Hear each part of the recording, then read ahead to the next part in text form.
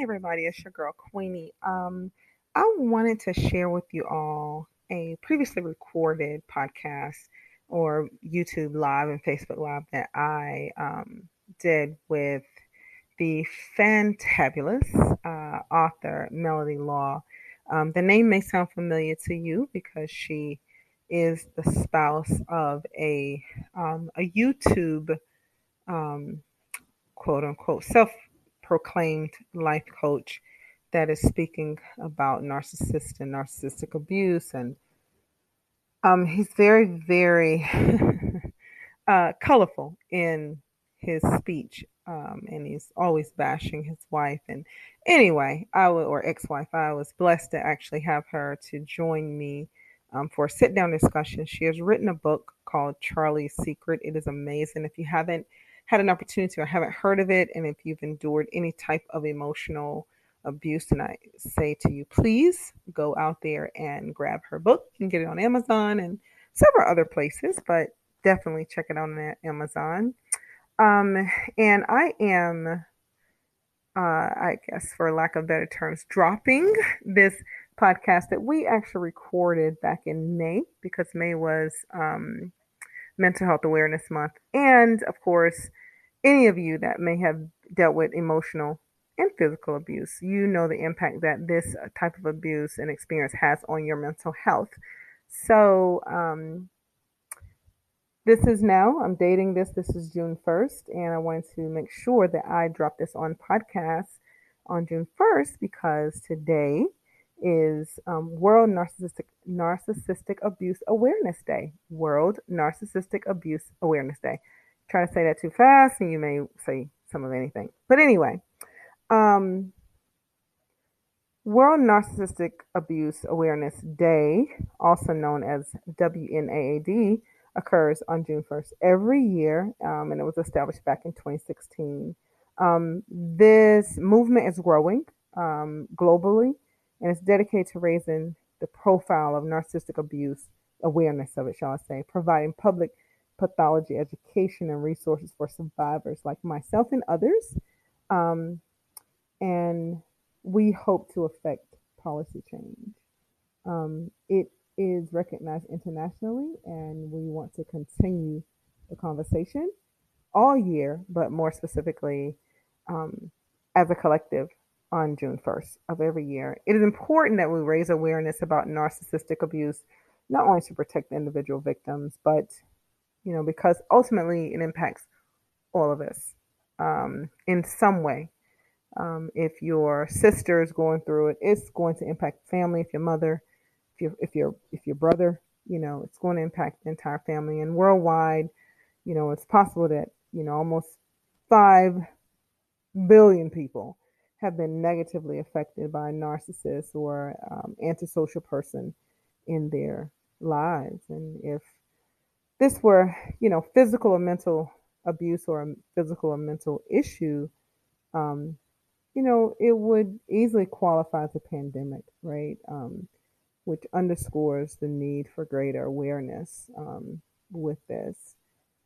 So I felt that not only is Mel's story um, huge, and I think it's going to save lives, and it also sheds light on the psychopathy of individuals, malignant narcissists, cerebral narcissists that we encounter daily, covert, overt narcissists. I mean, the list goes on and and on. You have heard my story. I've openly shared it.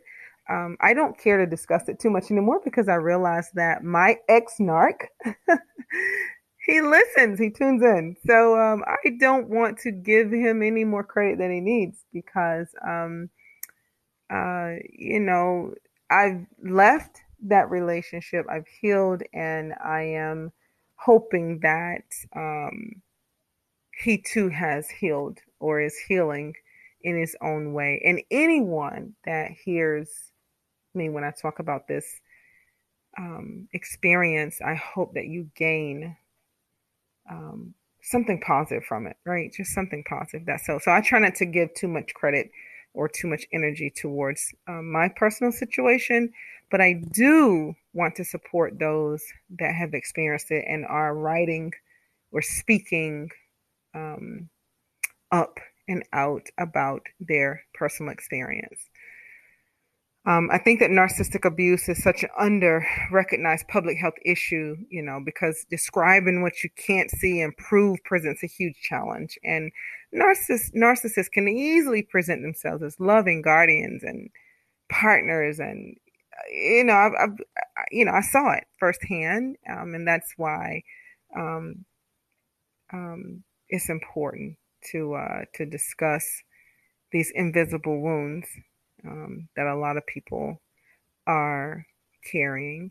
And so, without further ado, I'm going to plug you all in to the recording that Melody Law and I shared. And I hope that you are blessed by it. I hope you enjoy it.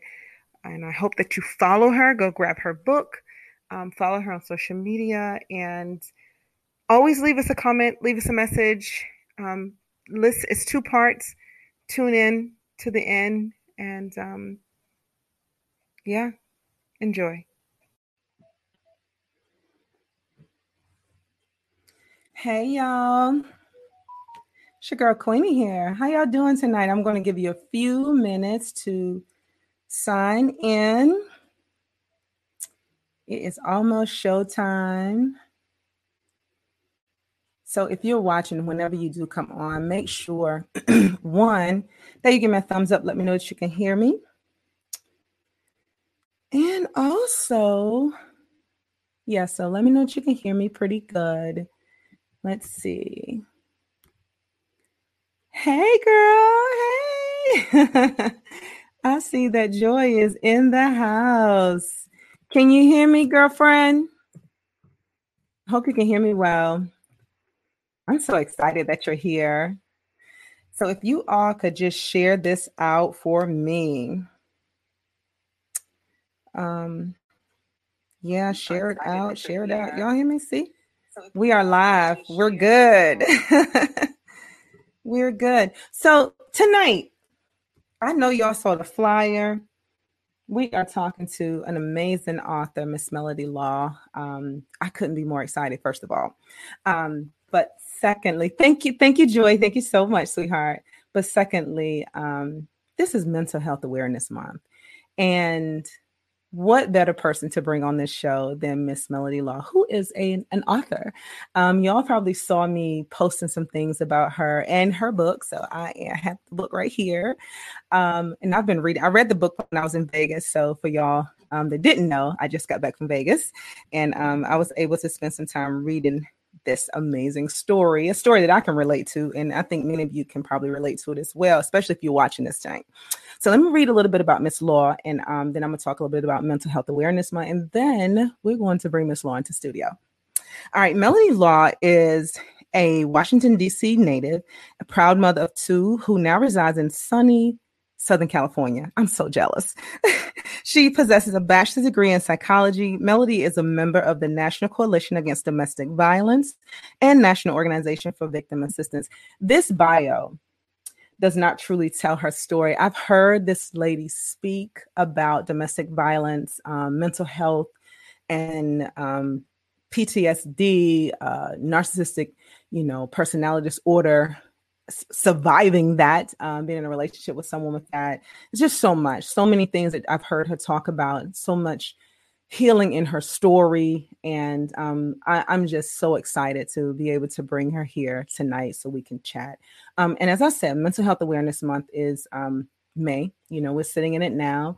And this month is really meant to just raise awareness of the trauma and the impact it can have on the physical, emotional, and mental well-being of not just myself, as an adult, but as children, as families as a whole, in our communities. And so I wanted to definitely save space for discussing mental health and the responses that we have to abuse and things of that nature during this month. And Melanie said she would come and share some of this wonderful book and some of her stories. So let's bring her on into the studio. Melody. Hi, everybody. Hi, Mel. Welcome to the Relationship Zone, the podcast. How are you tonight? I am doing great, and thank you so much for having me. Absolutely. You're over there in sunny California. I just left from your side of town. It's still bright and Yeah. beautiful over there. Actually, today we had kind of like a little amount overcast, but yeah, it's really bright and sunny right now. Yeah, Oh my God. everything is starting to kind of like wind down. Yeah. It's Now, only you're like an East about Coast 75. girl. You are an East Coast Yeah, girl. I'm How an are East you? Coast girl, born and raised on the East Coast, and here I am over here on the West Coast now, and I'm totally adjusting just fine. Are God you knew it was really? best for me. Yeah, yeah, Oh my totally. goodness. Okay, I have to ask the question because Okay. you from the same area I'm living in. So how's that Yes. traffic situation over there? So I say it's horrible. Is I'm it? gonna be totally honest. It's horrible. And what I'm told is that it's not even as bad as it's supposed to get, because we're still in the pandemic, but Yes. things are starting to normalize, and it's a challenge. I'll say Okay. that. But I don't have to travel far. Everything that I do is totally right in my vicinity. So Okay. I'm Okay. pretty good. Yeah. So what about public transportation? Since I've never lived in Cali, but Okay. I'm DC girl, so the whole Maryland, DC, DMV, I know how to get Mm-hmm. around from here. Mm-hmm. So how Mm-hmm. is public transportation over there? I don't take public transportation, but most people hear Uber. Oh, They okay. either Yeah. Uber or Lyft or something like that. Yeah. And I will say, which is surprising, is that Uber and Lyft is very affordable here. I think because Nice. the population is so large and Yeah. so many people are using it. Like, Mm. yeah, depending on the time of day, I can take an Uber all the way from home to the airport, and it's only like 20 some bucks. Yeah. Oh, I love it. Love it. Love it. Okay. It's very affordable. Okay, that's good. So when I do come through, because I'm definitely Yeah. coming back. You gotta I'm visit. Yeah. glad to visit. Invitation. I got to visit. I need to see what Cali has to offer me. Mm-hmm, mm-hmm. Okay, so listen, honey, I am Let's jump so into it. yeah, I'm so grateful to have you here tonight. As I was sharing earlier, when I was in out in Nevada, I had an opportunity to read this book, and it's a easy read. It's so interesting. I mean, I was I was on the horses with you. I was everywhere. But this book is so good, and it's filled with so many nuggets. I mean, I just one thing I cannot thank you enough for writing this story. I believe with all the interviews that I've done with women that have endured the type of abuse that you speak of in this book, you wrote this for us, and I am so humbled by it, and I thank you so much for Thank you. writing this Don't get me story. emotional. Okay? That's No. so easy for me to do. Go ahead. Well, I just hope that the ladies and the gentlemen that watch this interview or hear this interview, I do hope they go out and they read this book, because it is, one, you tell a story that many of us can relate to. And it was as if when I was reading some of the passages, I was like, wow, that was me. I went through that. I know what the character is feeling. Exactly. You know what I mean? So I want to know your why. Like, what was Melody's why for writing Charlie's Secret and for sharing parts of your own story as well? Yeah. Honestly, what I can say is it had to be divine intervention. I had no intentions of writing a novel. However, I will say I've always wanted to write, but I never thought that it would have been my life story. And I would say it started with journaling, because I was literally going through a mental breakdown. I didn't know what was happening to me. And to process it, I felt like if I can compartmentalize and write it out in journaling and see it in a story, that I can own it, because so much of my reality had been manipulated. I didn't know what was real, honestly. Like, I didn't understand what was real, what was false. And I'm like, who am I? What is going on? So I started out with journaling. And then once I journaled and I could kind of see a correlation of what was going on, I said, you know what? Maybe if I put this into like a creative story and people can see this, they can kind of see themselves. So then that's what happened after that. Was I wanted to free people, liberate them, you know? And I think that sometimes you think that you're by yourself. And I wanted the story to tell you, you're not alone. You know, you're not the only Mm-hmm. person who's going through this. And not only that, you can free yourself from it. And there's a beautiful life on the other side. Oh, yeah. So that was that is so beautiful. My whole reasoning why. Yeah, I love it. That is so, so, so beautiful. So I know we talked earlier about, you know, reading some excerpt from the book, right? I want, of course, you know, for those that may not have the book yet, but they're going to get the book, I want them to hear, you know, pieces of this story. So could you please pick and read one of the excerpts from the book for us? Sure. Let's see. Okay, here's one. I'm going to read from the preface. Okay. I'm going to follow along. Okay. I had always made excuses for Mark. I had been living a lie, hoping the perfect family everyone saw out in public would one day become my reality in private. But that night, as I crouched to the kitchen floor in pain, my husband hesitated between taking me to the hospital and finishing what he had started with our son. Who on earth was this man I married? I was married to a malignant narcissist. All the signs were there. Everything aligned, but deep down inside, I wanted it to work. Having come from an abusive home, I knew for certain that this wasn't the kind of life I wanted for my children or myself. In hindsight, staying only created more damage than I could have ever imagined. If only I had loved myself enough to walk away.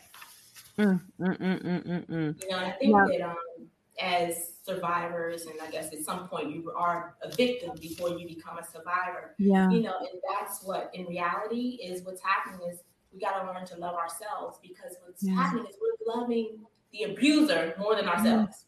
Yes. You know, we're trying to fix them, show them what real love is. And, and then we try to get them to mirror us. Like if I continue to forgive you, I'll show you what forgiving is like. What is it like to be selfless when all the time, each time you do this, you're totally like neglecting yourself. You know, you're totally losing yourself in the process. Absolutely. Absolutely. I mean, you know, there's like nothing left, honestly. Until you don't even recognize yourself. Yes, and that's exactly what happened. I didn't no longer recognize yourself. No longer recognize myself. Yeah. So let me share. You know, I've shared this story before. And so when you read that, and of course when I read it, I was just like, absolutely. I often ask myself, like, why was I not honest? I know what I saw. I know what I was experiencing. Yeah. You know, why did I cover or protect, or why did I do any of those things? You know, and the interesting thing that I personally did was my ex was and is an alcoholic. And I remember, you know, trying to confront him about the alcoholism, concerned about the alcoholism, realizing how, how it was really just dismantling anything that we was trying to create. And I remember knowing that he rejected any type of help or any type of recognizing what was going on. I decided to go and join some of the Al-Anon meetings so I could get help and understand. Yeah. So I can help him. Yeah. So I'm like, you know, because when you go to Al-Anon, you learn how to manage yourself in this toxic environment. And it was a wake up call. I'm thinking, why am I here trying to get help for myself so that I don't respond or react to his alcoholism and his outbursts, versus just saying, you know, well, if you do not want to get help and if you refuse to get help, then I'm going to just leave a relationship. And I didn't until, you know, some time later, but it was just a wake up call though, looking at how I was trying to adjust my own behavior so that I could keep him comfortable. And unfortunately, that's the case, you know. Yes. And for me, what I found is everything was linked to childhood trauma.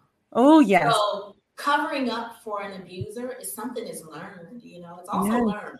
So you figure growing up as a kid, you know, your parents having a big fight or something happened, you learn to cover, you know, it becomes a norm, you know. Yes. You explaining why, you know, your parents, you know, didn't come to the PTA, or someone can't come over, your friends can't come over and visit, you know, because something heated must have just happened, or the tension is a little thick in the house. So you learn to cover. You learn it, yes. Unfortunately, you learn it. Yeah, you do. What goes on in this house stays in this house. There you go. You learn it. You learn. So you mentioned childhood trauma. So can you share your thoughts, on childhood trauma, or as I call it, emotional depravity, and how it affects us and maybe show up in our adulthood relationships? I'd say conditioning. Yeah, Mm. it conditions us. Yeah. It teaches us that that's what's familiar, and if you have emotional depravity, you will then navigate right and be attracted to relationships that aren't emotionally available Absolutely. because that's what you are familiar with. That's Yeah. those are the waters you learn to swim in. Yeah. Yeah. Yeah, Yeah. yeah. Yes. So It's someone else who's a little more emotionally conscious or healthy, mm-hmm. when they get into a relationship with someone who's not available, they know, oh, this isn't right. Let me bounce. Yes. But for me, it was what I was used to. I was like, Oh. okay, yeah, unfortunately. Yes, yes. So when you say was what maybe you were used to, where were you first introduced to like the emotional depravity or whatever tolerance level that you may have you saw show up in your adulthood? Where do you think you first saw that, or where were you introduced to that first? By my parents, and a lot of times emotional depravity isn't always intentional. Sometimes parents are doing the best they can do with the Yes. tools that they have. Mm-hmm. So it could be, a single parent working long hours and you may be home a long time by yourself and you're coupled with maybe your video games. Mm-hmm. For me, in my situation, I grew up in a two parent household. Mm-hmm. My parents were married. Mm-hmm. They were business owners. They were entrepreneurs, and they had multiple businesses in the city. So just imagine being spread between those businesses. And I kind of felt like the only child because my sister's like 12 years my elder. And I was home a lot by myself. So my babysitter was a TV. And they had a very tumultuous relationship. It was probably because, they worked together all day. They were together all the time, that coupled with being married so young. My mom married my dad when she was like 16. Mm-hmm. So 16, 17, when she got pregnant, my sister was 16, married my dad around 16, 17, something like that. So not making excuses, but I think they just did the best they could with what they had. And they were really trying to create a better life. Yeah. But in doing so, there were a lot of shortcomings that I, suffered from. Right. And I get that. And I think there's a lot of us that, any of us have ever gone to therapy, we see the linkage from how we were raised, nurtured, or lack thereof, and now how we show up in relationships. What is it called? Nature versus nurture. Nurture, right? Absolutely. and I will even share, and I've shared this before, that one of my discoveries was I had such a high tolerance for misbehavior, for toxic behavior, for neglect, for abuse, for things of that nature because of my mother. So growing up with my mom, she was very, very abusive. I only lived with her for like 4 or 5 years, but it was my formative years where I was exposed to understand. Well, I understood that this person's supposed to love me, but this is how she loved me. And it was abusive and it was painful. And it actually, it's like it strengthened my resilience, right? And or my tolerance. And then when I got into the toxic relationship with the narcissist, he was familiar. He reminded me of my mother. And I tolerated it because, hey, I had already dealt with, and I survived that. So, yeah. So, but I think oh, go ahead. No. I'm just saying, I think that when we go through the process of unpacking our stuff, we can see the link, we can see the linkage. So go ahead, please. And my correlation was my father. I would say if I had the opportunity to diagnose, which I don't, a lot of us loosely use the term narcissism and narcissist and stuff. But if I had to diagnose, my dad, I would say was an overt narcissist. Okay. Very arrogant. Like you knew he was coming when he came in the room. Yes. Hard worker. But his, I think, was also brought on with his alcoholism. And I knew that I always looked at my dad as he just has tough love. I understand it. Yeah. So then when I got into a relationship that mirrored him, I felt like same thing. Yes. I know how to work with this person. I understand him. So basically, in a sense, I married my father. Yeah. Mhm. Yeah. Yeah.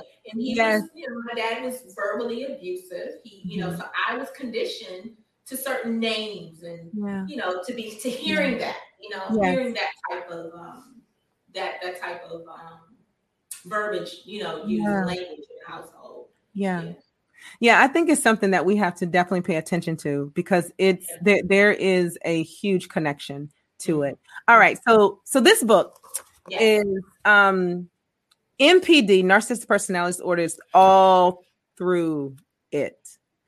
Okay. Talk to me, sister. How has being exposed to NPD changed or even affected your life? Unfortunately, I'm big on transparency. Of course, yes. It has affected my life in the sense that you never heal from exposure to NPD. You just learn how to maneuver, and move on with your life. You're totally affected forever. I mean, in everybody's life, what are we all? We are all a compilation of life experiences. Yes. That makes us all who we are. You just have to learn to navigate beyond that. And I would say now I'm in a healing process. I think I always will be. Yeah. It's like healing and going through NPD is traumatic. People just don't know. It's so traumatic, and I think it's so underestimated. But I would say I have a issue with trust. I don't let people in my space. I'm very, very guarded. My circle is very small, and I don't think that'll ever change. Because when you think about it, just imagine being married to someone for I was 24 years and some months, right? Just shy of 25 years. But being married to somebody for 25 years, this is someone that I birthed kids for. I shared my life with. I made so many sacrifices emotionally, physically, financially, and to find out that was all of us. It was all fake. Yeah, it wasn't real. That can be so damaging to somebody. It's like, how do you trust after that, and how do you know who's real and who's fake? Yeah. So you kind of like after that, look at everybody's side eye, like, who are you, honey? Ain't that the truth? Who are you? Yeah. It's like you listen to them. Yeah. And then you listen past anything they say. Yes. Like, okay. All right. I hear you. So, like I said, I reading this book, there's so many things in here that I could relate to. And of course, I shared it out to several of my closest survivors. Because what I realized is, like you said, the healing journey is nonstop. It's nonstop. Triggers are all around, from smells to places, spaces, conversations. I remember there was a time I couldn't even buy an item if it even remotely looked like his name was somewhere near it. And it had nothing to do with hating him. It had it was just, I was triggered by it. And so this book opened up a lot of my experience. I mean, I was just like, yes. I mean, you told the story so well, and I've shared it with so many people, and they're all saying the same thing. Like, oh my God, Queenie. Oh my God, I can't believe, because they see themselves in this. So if you would, could you just read like one more excerpt from your book before we move on? Well, that's why also why I wanted to express it in artistic fashion, because when I was going through it, as a survivor or as a victim at the time, you don't know what's happening, and it's just like, if someone, even when you read about narcissism and you read about situations that are happening, it's like not until you can identify with something that mirrors what you're going through, then you're like, oh, aha, that's me. Yes. I'll read another excerpt. Let's see. Thank you. Okay, I'll read the excerpt from chapter 1. Okay. And chapter 1 is entitled Love Bombed. And if you are familiar with that, NPD, you are aware that love bombed is where it all starts. Okay. Mm-hmm. But here we go. With trembling hands and black mascara running down my face, dissolved by my salty tears, I pulled out my fuchsia Fenty lipstick and wrote on my bathroom mirror. The light was on, but the room appeared dark. My vision was clouded by an overwhelming feeling of despair. What is real? What is truth? And who am I? Charlie lives here. I softly read out the words I wrote on the mirror. Charlie lives here. I repeated, hoping my level of conviction would rise with the sound of my voice. I could no longer distinguish between my reality and my imagination. My reality had been manipulated for many years until all that remained was a shell of who I used to be. My mind and my emotions were continually attacked by a man I called my husband for over 25 years. But how did it all begin? And why did it take me so long to figure out that something was wrong? Girlfriend. Yes, yes. You know, you have read some really great excerpts from this book. I have 2 lines. Yeah. Well, maybe a little more, but I have 2 that I want to read to you in the very beginning of the book. When I knew that this book was for me, and it's actually what I told my sister as well. So I'm going to read this really quick. I would love to hear, because I love to hear from a reader's perspective. It was so powerful, and I still plan to write an extra review out there, but it was so powerful as soon as I started reading this. Okay. The one question you said, do you know, well, not even a question, a statement. You said, do you know that one of the effects of dealing with a narcissist or an abuser, I say, is that you make excuses for them? This was my unfortunate reality. When the police came to question me about what happened, I told them I had fallen down the stairs. Yes, I lied to the police. That for me was profound because I saw myself doing the same thing before. And there's so many abused or survivors of abuse that have a very similar story. We've all lied. And people ask, well, why did you lie? And we're kind of stuck with the guilt and the shame of knowing. Control the situation. You know? And yes. And one of the other ones, and it's still in the preface, it's but narcissists are neither reasonable nor do they take accountability for their actions. And I learned that the hard way. I did the same thing. I learned the hard way thinking if I just explained it enough, he would finally get it and he would just own it. Yes.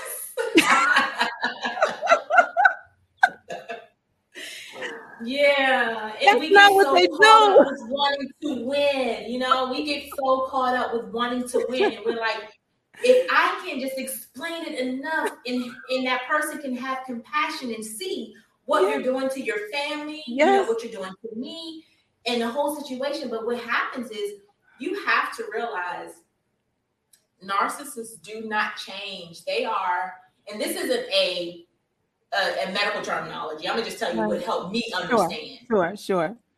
They're empty. They don't have an identity. Right. You know? Yeah. And however they can get some type of resource from you is what creates who they are. Yeah. You know? Yeah. So it's like I got so caught up with winning, wanting to win my family over, and all the time I was losing. Yeah. So I just want to give a message to people. Don't get caught up in winning. Just focus on yourself. Narcissists will never, ever change. You cannot change them. Now, if you make a conscious decision or effort to say, I'm going to stay in this and I'm okay with things never changing, then that's your business. More power to you. But I'm going to tell you now, they never change. The only thing you can do in anybody's situation, whether it's a narcissist, physical abuse, whatever the situation is change yourself. We only have dominion over ourselves. That's it. Yeah. And I'm telling you, when you own and accept that, the world totally opens up. It does. I'm like, I'm not just saying this. I'm totally talking about it from experience, you know. Yeah. And so I know for me, go ahead, no, please. No, I was just saying, like, for me, I had to totally own that and literally take a step, leap out in faith, and leave everything behind and start a whole new life. Because, you know, with narcissists, when you're trying to leave a situation like that, especially a malignant one, they do everything to discredit you. They try to ruin relationships with people that you may have in common, family members. Fortunately, it wasn't my children because my children lived it, so they knew. Yeah. That's the thing, when people in the household know what's really going on, Yeah. So, my children, both my kids are here, even though they're grown. They're here in California too. Nice. Okay. So I would just say, I know for me, I just had to totally leave everything, behind. I walked away, the house, everything, even 3/4 of my clothes, My. started over, Target was my friend. Yes. All right, Target. I was like, all those high-end clothes I can't afford anymore. But yeah, Target. That's okay, because guess what? You have peace of mind, and you can walk around in Target clothes, Family Dollar clothes, thrift store clothes, and honey, be so happy and so free. It does not even matter. And like I told you, and I don't know if anybody else on the call or that'll be listening, I suffered from psychotraumatic trauma. Yeah. So I had physical things that were going on with me that I didn't understand what was happening. I mean, I was in the doctor's office. I kid you not the whole 25 years, but it had got to a point where it had built up so bad that I would say around year 15, 20, I had all types of things going on with me. I had anxiety. I had panic attacks. I had PTSD. I had trichotillomania. Trichotillomania is when you pull your hair out. Yes. Yeah. I had trichotillomania. I had heart palpitations. I had, I was a hypochondriac. I was having ischemia. Like there would be things going on in my body, like sensations of heat. Yes. All of this was from long exposure to stress. And I would go to these doctors and they would tell me all the tests are coming up fine. There's nothing wrong. I mean, I would be at work. Holter monitor is it's a monitor that, monitors your heart. Yeah. We're thinking there was some type of electrical impulses going on wrong with my heart. No, it was all stress. Let me tell you, when I left everything behind, I had not pulled my hair in a year plus. Wow. And that was big for me. I'm serious. All my hair was like pretty much pulled out. Oh. Yeah, no panic attacks. Oh, I also had developed phobias. I started to have a phobia of driving, heights. I'm telling you, when you are exposed to stress for that long of a period, girl, it's so detrimental to your health. It is. Oh my goodness. I am so glad that you made it out and you chose yourself before totally losing yourself. Yeah. So, I commend you. I need an applause button over here because I know it wasn't easy, I know it wasn't. Remember I talked about being caught up in winning. So yes. And I go into detail about it in the book, the house that we shared, it was totally in my name. Wow.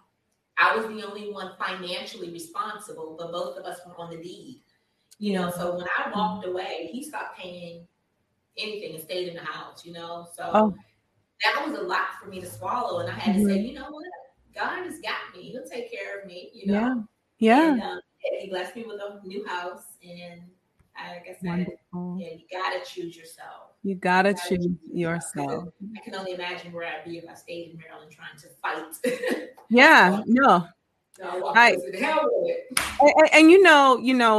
of course, the listeners do not know exactly how you and I met each other, but I know that big, beautiful home that you're talking about. Yeah. And I'm so glad that you didn't continue to stay married to the home, to the property. Because I think for so many, we do. We stay connected to the status, to the things, to the years, to the thoughts and the opinions of others, while losing our own self, and sometimes losing our life.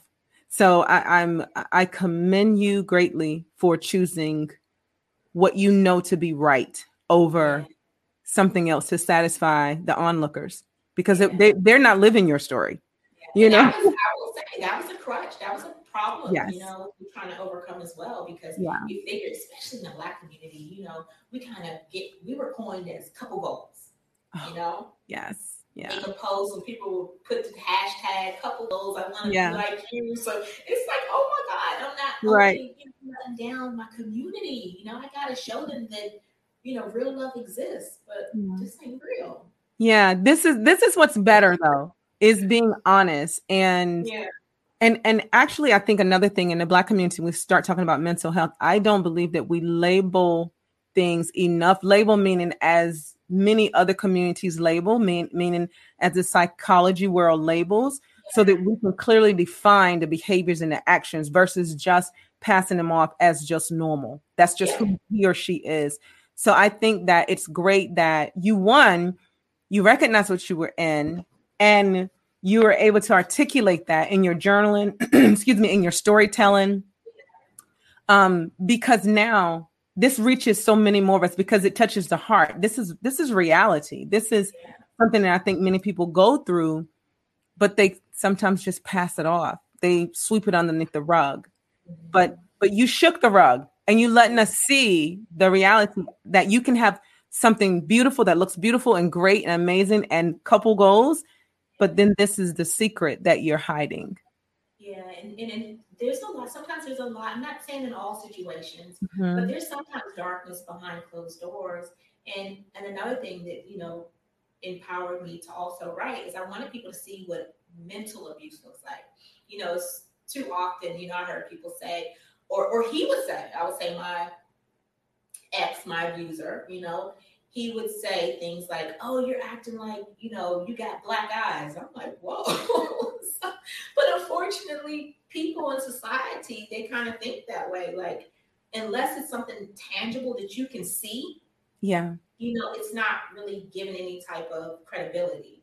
Right. And mental abuse, man, it is real, because that kills people too. And it affects the people around them as well, the children. And that's a whole nother story. Yes. That's for them to tell, not for me to tell. But it affects people around you. Yeah. So tell us a little bit more, Melody, about your healing journey. You started your journaling.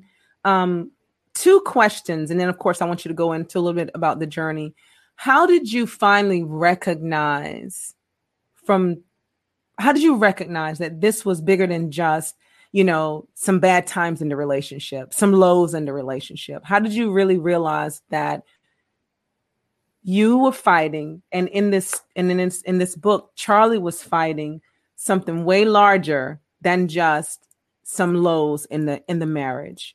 Yeah, I would say counseling. Okay. Yeah. So to back up a little bit, first Sure. I would say when I was going through and didn't know what was happening, I think it's important for people to still create a healthy circle or community for themselves, an outlet. For me, it was horses, so I had gotten into the Black equine community in my neighborhood or in our area, in the DMV, as we say, DC, Maryland, and Virginia area. And that gave me a safe place, and somewhere where I can kind of like be myself and feel safe and have healthy relationships that were outside of my marriage to sustain myself. Okay. And then I would say, moving forward, when that wasn't enough or sufficient, I went to get counseling. And that's when in counseling, I would express what I was going through. Mm-hmm. And, the counselor's like, that's not normal. And I will say, my counselor did not diagnose. Okay, this is what I'll say. My counselor had the privilege of seeing both me and the ex, right? Okay. At some point in time. And what she did was she sent me a email, and the email was how to recover from NPD abuse. Wow. And that right there was powerful, because we all loosely use the term, oh, he's a narcissist. And a lot of times a lot of narcissists think that people who create boundaries against them are narcissists. Our narcissist. Yeah, which is my ex, you know, like he's got a whole YouTube page saying that he's a, you know, a life coach and he's the victim of narcissism. Right. But for me, you figure my therapist, she didn't diagnose him and say, because you know, HIPAA laws and stuff, you can't do that. But she sent me, you know, some literature. And the literature is how to overcome narcissistic abuse. And I was like, oh my God, what is this? So I read that, and that was a start. So that was a start in my healing, was therapy. That's it. Yeah. Wow. Okay. You know, look, I can relate. Been there, done it, honey. Been there, done it. So when I know that you, again, are an East Coast girl, and you have now made your new home, whether it's permanent or temporary, you've made your new home across all the way on the other side to the West Coast. So, why, you know, even like I say, even reading the book and seeing, you know, how you evolved and how you began to grow and realize what was going on, and you articulated it so well. But why do you think your journey has led you all the way to the West Coast, writing, becoming an amazing author, advocating publicly and openly, telling this story and telling your story, being so transparent? Why do you think that's, you know, has become your path? Because I know not everyone is going to do it that way. Yeah. Why your path? I would say I don't take any credit. I think it's just divine intervention. The way things lined up once I decided to take a leap of faith, you know, by saying, look, I mean, that says a lot to walk away from a house that you're the only one financially tied to and say that, hell with it, I'm gone. Right. And then to move 3,000 miles away to a state where you got no family or friends, you know, I only knew a couple people. So that was a lot. So I would say I don't take any credit. I think that I just want people to see that if I can do the almost impossible, that anything is possible. Yes, you know? Anything is possible. Yeah, anything is possible. Oh my God, yes. And it took courage, girl. Courage, boldness, faith. Girl. I mean, the tenacity.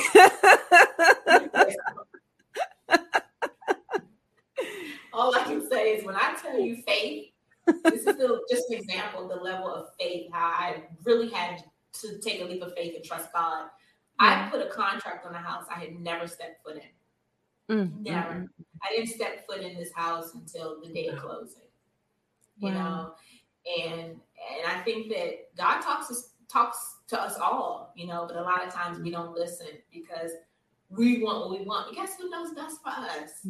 Your Father, the Father. Absolutely. You know, He knows what's best. You know, but we sit there and we keep on trying to pray, oh, change his heart, God. Soften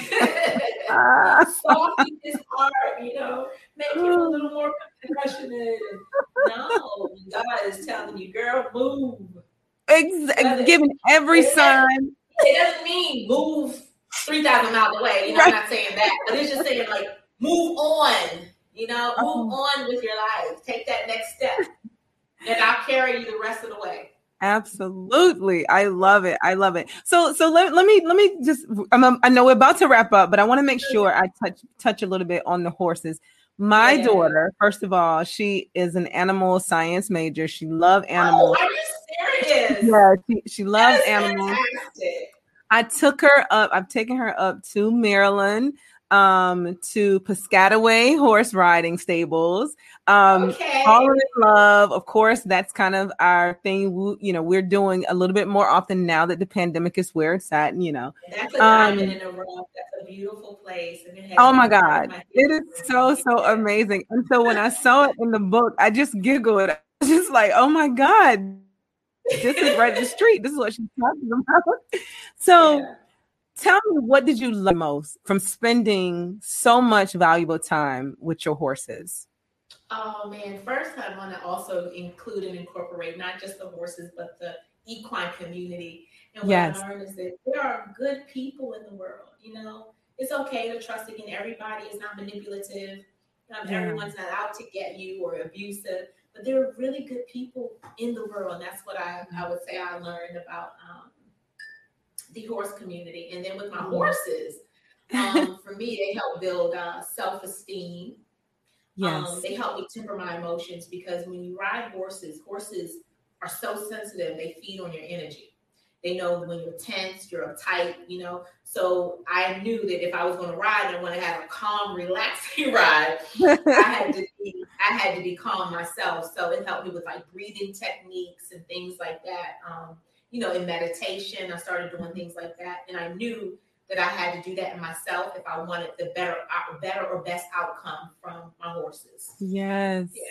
So tell me, Black girl with horses. I love it. Yeah. I love it. I grew up on a farm, honey. Listen, I've seen everybody with horses, right? But it was so beautiful, of course, because I know your ex, and I used to see the beautiful pictures that he would share of you on your horse, and I'm just like, she's so beautiful, But I mean, do you still ride? And I mean, you're out in yes, my horses are here. I relocated my horses here. I used to have 3, but the kids are grown now, so I kept 2 of them. And they're here, not far from me. Like literally, I say probably about 3 miles from here. Yeah. So oh my gosh, they're part of my world. I love them so much. I mean, like I said, they sustained me through such rough periods in my life. It's something about the horses that they're such majestic beasts, but so angelic. They're so powerful and so humble. Yeah. It teaches you such humility. Like, this is an animal that's on an average of 1,500 pounds. Yes. But they allow you to help maneuver and move, maneuver in using its modes of transportation. Yeah. And that's a humbling experience. Oh, yes. And they're wonderful. I love horses. We just went riding a couple weeks ago, and I felt this guilt of riding on. It was, I don't know. I love animals. I felt this guilt, and I think the whole time we were riding, for some reason that day, I was just super sensitive, and I was like, "Are you okay?" Like I was just so sensitive over our trek up through the trails. But there's a beautiful love that you can experience with such a huge, creature. So it's wonderful. So how did they adjust with them? You taking them from here to there and in their new stables? Have they adjusted well been over there? Yeah, they've adjusted well now. I will say it was a transition. Yeah. Because to get them trailered here, they were on the trailer for like almost a week. So that's a long time. So once they got here, they were a little, sore and a little uneasy and things like that. But I would say it took them about a good 3 months to settle in. Yeah. And not only that, the terrain here is different. So you figure on the East Coast, you have trees and woods and grass, right? Yes. And you got canyon, desert. And then a lot of cliff. You got like high altitudes and riding and things like that. So it was an adjustment not only for them, but for myself as well. Oh my goodness. Well, I'm glad you got your babies with you, and I'm glad your boys are with you as well. Yes, I can only thank God. Yeah, I'm so glad. Yeah. So glad. Well, as you see, Jackie Green said that they miss you. Oh, and I miss them too. Let me tell you something. There's no place like Piscataway. I don't care. Yeah. Where you go. Even though I got like palm trees and sunny skies and great weather, is nothing like Piscataway. Yeah. Nothing. If I could just take that place and sit here in California. Oh, don't worry. I'm holding it down for you. You're visiting like once or twice a month. So definitely I'll hold it down for you. Yeah. So, from our chat, from our comments, we have a question, and you can definitely take a stab at this. Norman just asked, what causes someone to be an abuser? So one thing I also say, no matter what I've gone through, I think that, and that's what I want also people, and I express it in my book as well. Passion, and understanding and educating yourself. And what you find is the abuser was once abused. You know, the abuser is a victim too.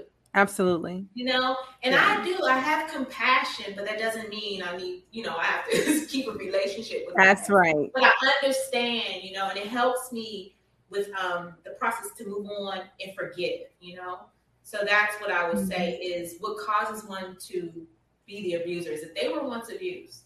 Hurt people hurt people. Hurt people hurt people. Yeah. And one other question from Norman. He asked, are a lot of abusers narcissists, or if not most abusers narcissists? I'm not a clinician. Yeah. So I like to give that disclaimer first. Yes. So what I'm going to say, my answer is just opinion. Okay, it's public opinion. And I think that I would say most abusers are. If there was probably some studies done, and if I did enough research or we did enough research, I think there's a deep correlation between narcissism and abusers, Right. I would definitely think so. There would have to be a high number percentage. Right. And I agree with you. I'm not a clinician either. I have a lived experience, and I think that is just as valuable. I would say that I do believe that there's a difference between someone with narcissistic tendencies and someone with that we could fully from the DSM-5 say that they are NPD on the NPD spectrum high, like they're there, right? Because I think there's a bit of narcissism, for any of us to have the confidence that it takes to move around, and we have to have a bit of narcissism, right? Of course, yeah.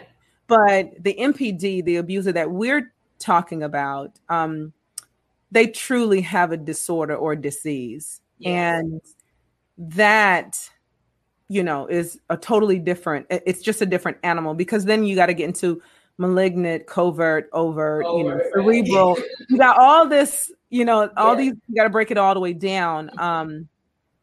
So are all abusers narcissistic, or are all abusers NPD? Maybe some are very narcissistic and many are cowards, to be quite honest.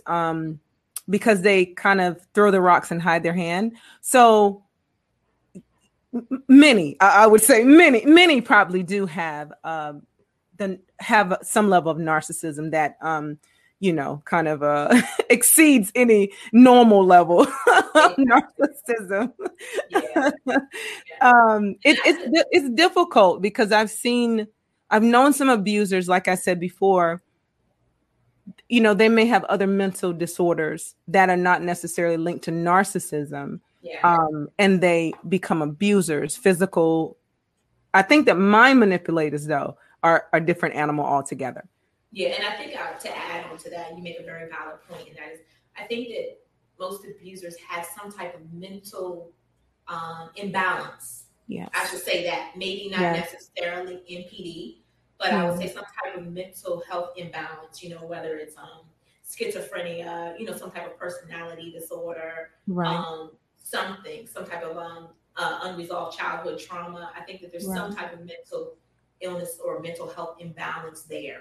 Whether it's necessarily NPD, I would say a great vast majority of them. But like I said, I'm not a health clinician. I don't claim to be. Yeah. I don't claim to be. And I think that a lot of times we loosely throw around the term narcissism or narcissist, and you got to be careful with that because, like you said, we all have that trait. And it's a healthy trait to have. It is. It really is. It's just that a narcissist or someone with NPD, they don't even have the capability to empathize. Absolutely. And not only that, they go to any extent to get what they want. And they don't understand who they hurt and how someone is hurt in the process. They don't understand and can't perceive the destruction. And they do anything to any extent to get what they want. They will lie, cheat, steal, manipulate, anything. And that's the difference between someone who has a little bit of narcissism or narcissistic tendencies and a narcissist. A personality disorder. And The I would say, personality disorder. yeah, and then someone else, and then someone who is malignant, and if they don't get their way, they're very vengeful. And in my case, that's what I dealt with. Someone who created a smear campaign against me through social media, has a whole channel, to smear my name, to play the victim. They will do things like I've been filed false charges against so that I can lose my job, and it would mess up my my security clearance at work. So they go to the extreme to vindicate, to be vindictive. Yes, so hopefully that answers anyone's question when people say, like, what's the big deal of narcissism? It's bigger than, oh, you got a guy and he's cheating. That's right. Like, we're human, Right. Things happen. I'm not saying it's okay, but we're human. Just because you cheat, you may be narcissistic, but you don't have narcissism personality disorder. That's right. You had some type of extramarital affair or cheated on, your partner. Like, no. There's a huge difference. There's a huge difference between someone that stepped out, cheated, had an affair, and someone that is absolutely disordered and would turn around and tell you that the affair is all your fault. That's a totally different. That's different. And I do believe, I think we have to, whenever we talk about narcissism, that's why I'm so quick to say, like, there's a difference between narcissist or narcissistic kind of tendencies and narcissistic personality disorder, because sometimes I think we believe narcissists are just ego driven. Right. The disorder is so much more. It actually it should be criminalized. That's how bad the abuse can become from a person that has NPD and oftentimes are not diagnosed. Instead, we have to have a conversation about the behaviors and then match it up with when the therapists give you a video, right? Or you read a DSM-5 book and you're like, wait a minute, that's when you really realize what you're dealing with. I'm so glad you touched on that, because I know for me, my abuser was so vindictive. I mean,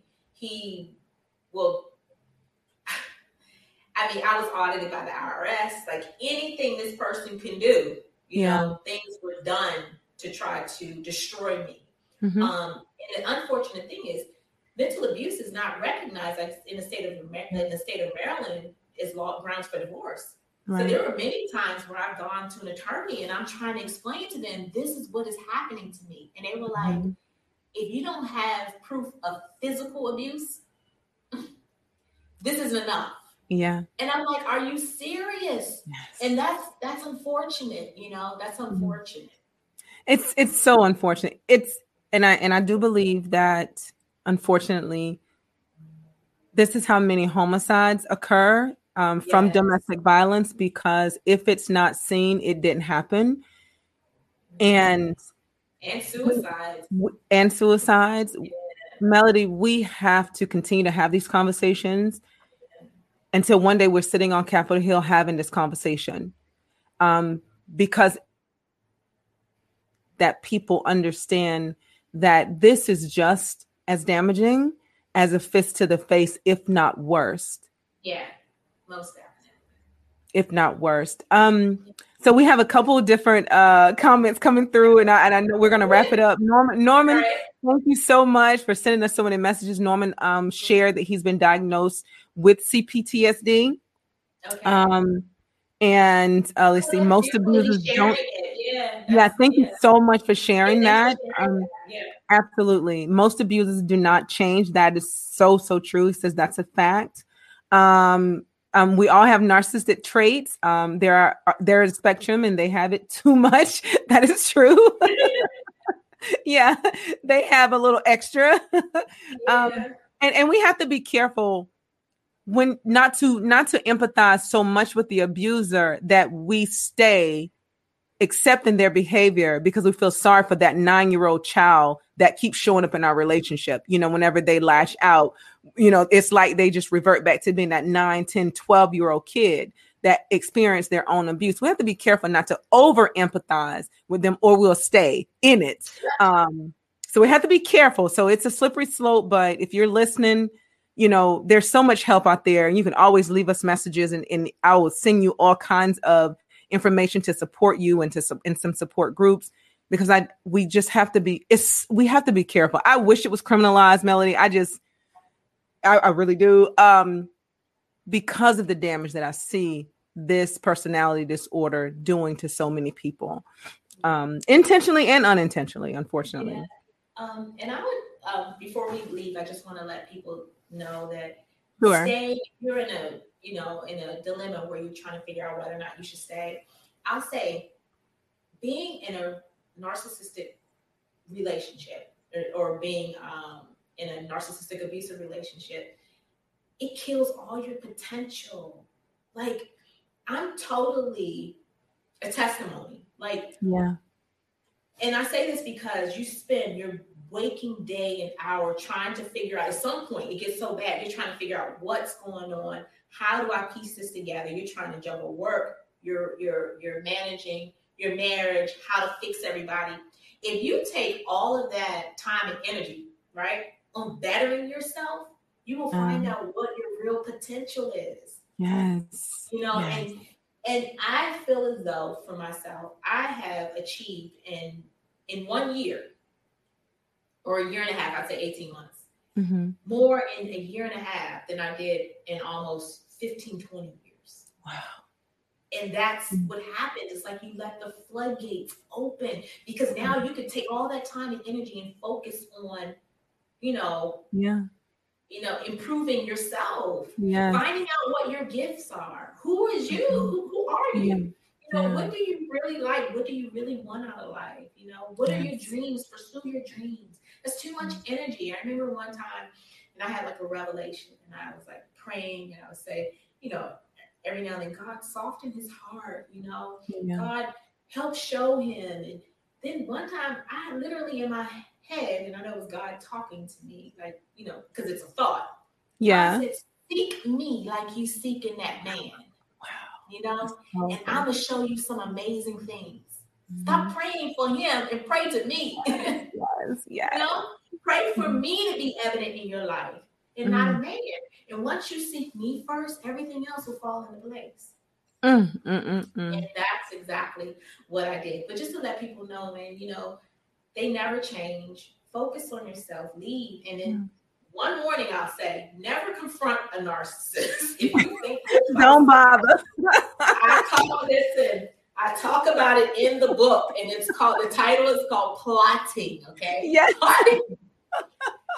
If you feel as though your spouse is a narcissist and you're leaving, never put all your cards on the table and say that you're leaving. Never. You plan discreetly. You save your money. Yeah. You get your credit together. You slowly find where you want to live. You plan this and then you execute. But that's what I talk about also in the book.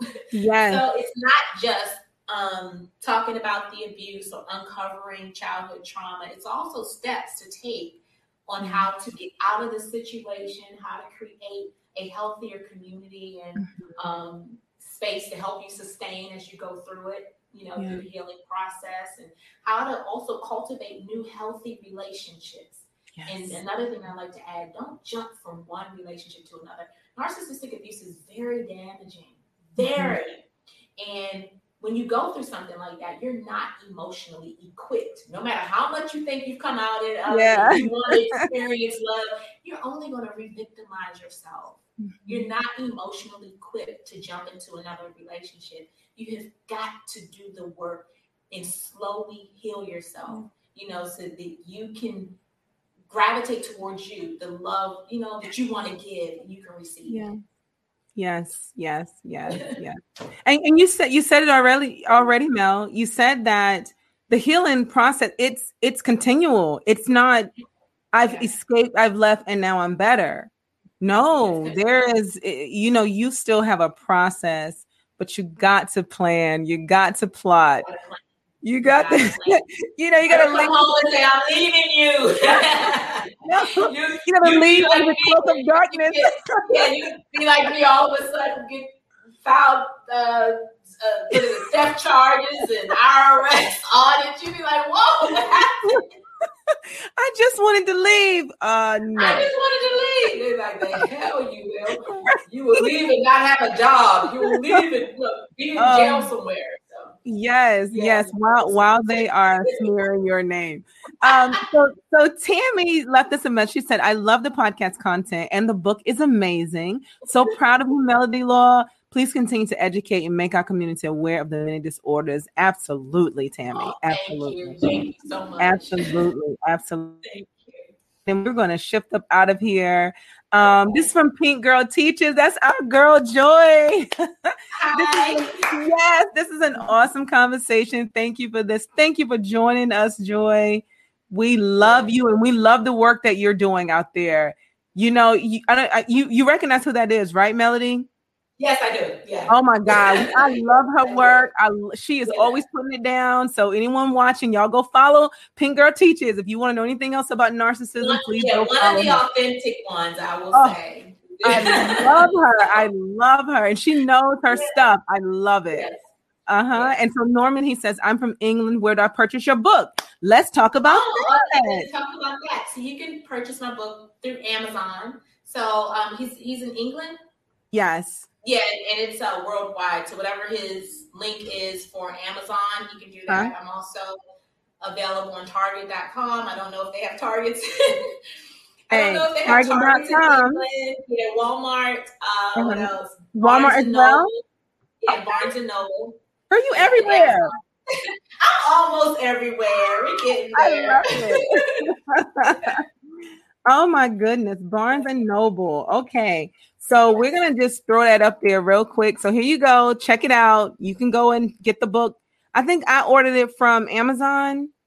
I think so. Oh, you ordered Amazon? Yeah, and it's also ebook is there, and we're working on now nice. An audiobook. So okay. Will be for the next 60 days. We'll see. All right. I love it. So Norman, I hope that you got that. Amazon, of course you can order on Amazon. There's another Charlie's Secret. So if you pay attention to the cover, make sure you can just search Charlie's Secret by Melody Law. Yes. And you have the various links that it's available. Yes. Look, don't worry. Our viewers are holding us down. Thank you. Okay. Thank you so much for having me. And hopefully somebody benefits from this conversation. And it's just really nice to have this very informal, chat. I'm sitting here, girl, sipping my tea on the couch. Okay. That's what we do here at the Relationship Zone. We talk about love, life, and all things relationships. I want people to be comfortable. I want you to know it's a safe space. And it's a space where we learn from each other. We talk, we share our own lived experiences. And oftentimes I do have subject matter experts, but I love learning from those that has lived the life. And so I appreciate you coming, offering your story, writing this amazing book, and just being in my own healing circle. I really appreciate that. Like I said, people don't know our story, but I just appreciate that the universe decided to link us together, and I'm able to watch what you're doing and saving the lives that you're saving and changing. So I'm so honored by that. Thank you so much, Queenie. And I thank you for also being authentic, and organic. You're so real. And I always talk about that, like one of the real ones, one of the few. So, I truly appreciate that. And you rely very much so on your knowledge, and not always opinion. Yes.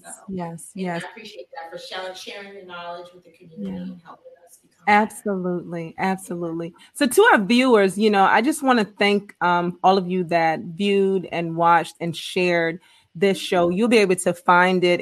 It'll be on YouTube, of course. You'll be able to find it on Facebook. You'll also be able to find it on our podcast, which will be uploaded here in a couple of days. You'll be able to catch it on Spotify, Apple, Google, and all those other wonderful places that you listen to your podcast. And so with that being said, one, I want you all to go over and like the page, subscribe, do all the things that you need to do so that you don't miss any more podcasts. But Melody, is there anything that you want to leave with the viewers or the listeners before we wrap up tonight? Yes, I also want to tell people if you're in a situation like this, whether it's just physical abuse, any type of abusive situation, in the meantime, don't get discouraged if you can't find it out immediately. I understand sometimes there are financial challenges. There may be some other challenges hindering you for you to not be able to make the move as quickly and swiftly as you want to. But in the meantime, be patient with yourself. Find a safe space. And I also say that some type of outlet is so important and necessary. I know for me it was horses. Everybody ain't into horses, but it can be crocheting. I mean, I don't know, roller skating, going to the gym. You have got to preserve your mental health space in the meantime and be patient with yourself and just slowly plan. And I'm telling you, develop your relationship with God. And once you put your trust and faith in Him, I'm telling you, He will carry you the rest of the way. Oh my God. Yes. Yes. Melody, yes. I have to say to you, thank you so much for this. And thank you again for having me. Yes. I wouldn't have had it any other way. You writing this book, telling your story, and for people that really know you and know the history, know your ex and all those things, we've seen you stand in spite of. And it's amazing for me to witness firsthand the courage that it has taken for you to do this. And I just love what you're doing for our community. And I say our community, I'm speaking of 1, Black women, 2, women and survivors of abuse, especially those being abused by NPD. So I'm so thankful for what you're doing. Continue the great work. Be not weary in well doing. Yes, be not weary in well doing, because I know it has not been easy. No, I know it has not, but know that people like myself are praying for your strength, and we are sending you love, light, and all things positive over there on that West Coast, because your journey is just beginning, because you're telling a story that so many of us can relate to, and it is powerful, and it's reaching across to England. Yes. Saving and impacting lives. So thank you, Melody, for what you're doing. And thank you for stopping by the Relationship Zone. Thank you. And telling everybody, thank you for being on and listening, sending everybody love, light, and healing. Yes. Right. You are welcome here anytime. Okay. All right. Bye, everybody. All right, Melody. Okay. Thank you, everyone, for tuning in tonight. Melanie is so amazing. I had such a great time talking with her. Listen, go get this book. Go get the book. There's so much food in it for you to eat. And I think it's going to help save and change lives. So thank you all for watching and for tuning in. Go out there and follow Melody Law. You can follow her on all the social media. You can also check out the Relationship Zone pages, and her follow will be there. And if you need any other information, leave us a message, leave me a note on Facebook or on IG or even on YouTube, and I'll try to get the information to you. So thank you again for joining me tonight. It's your girl, Queenie. I am out of here. And remember to always be kind and be courageous and be you. I'll talk to y'all soon.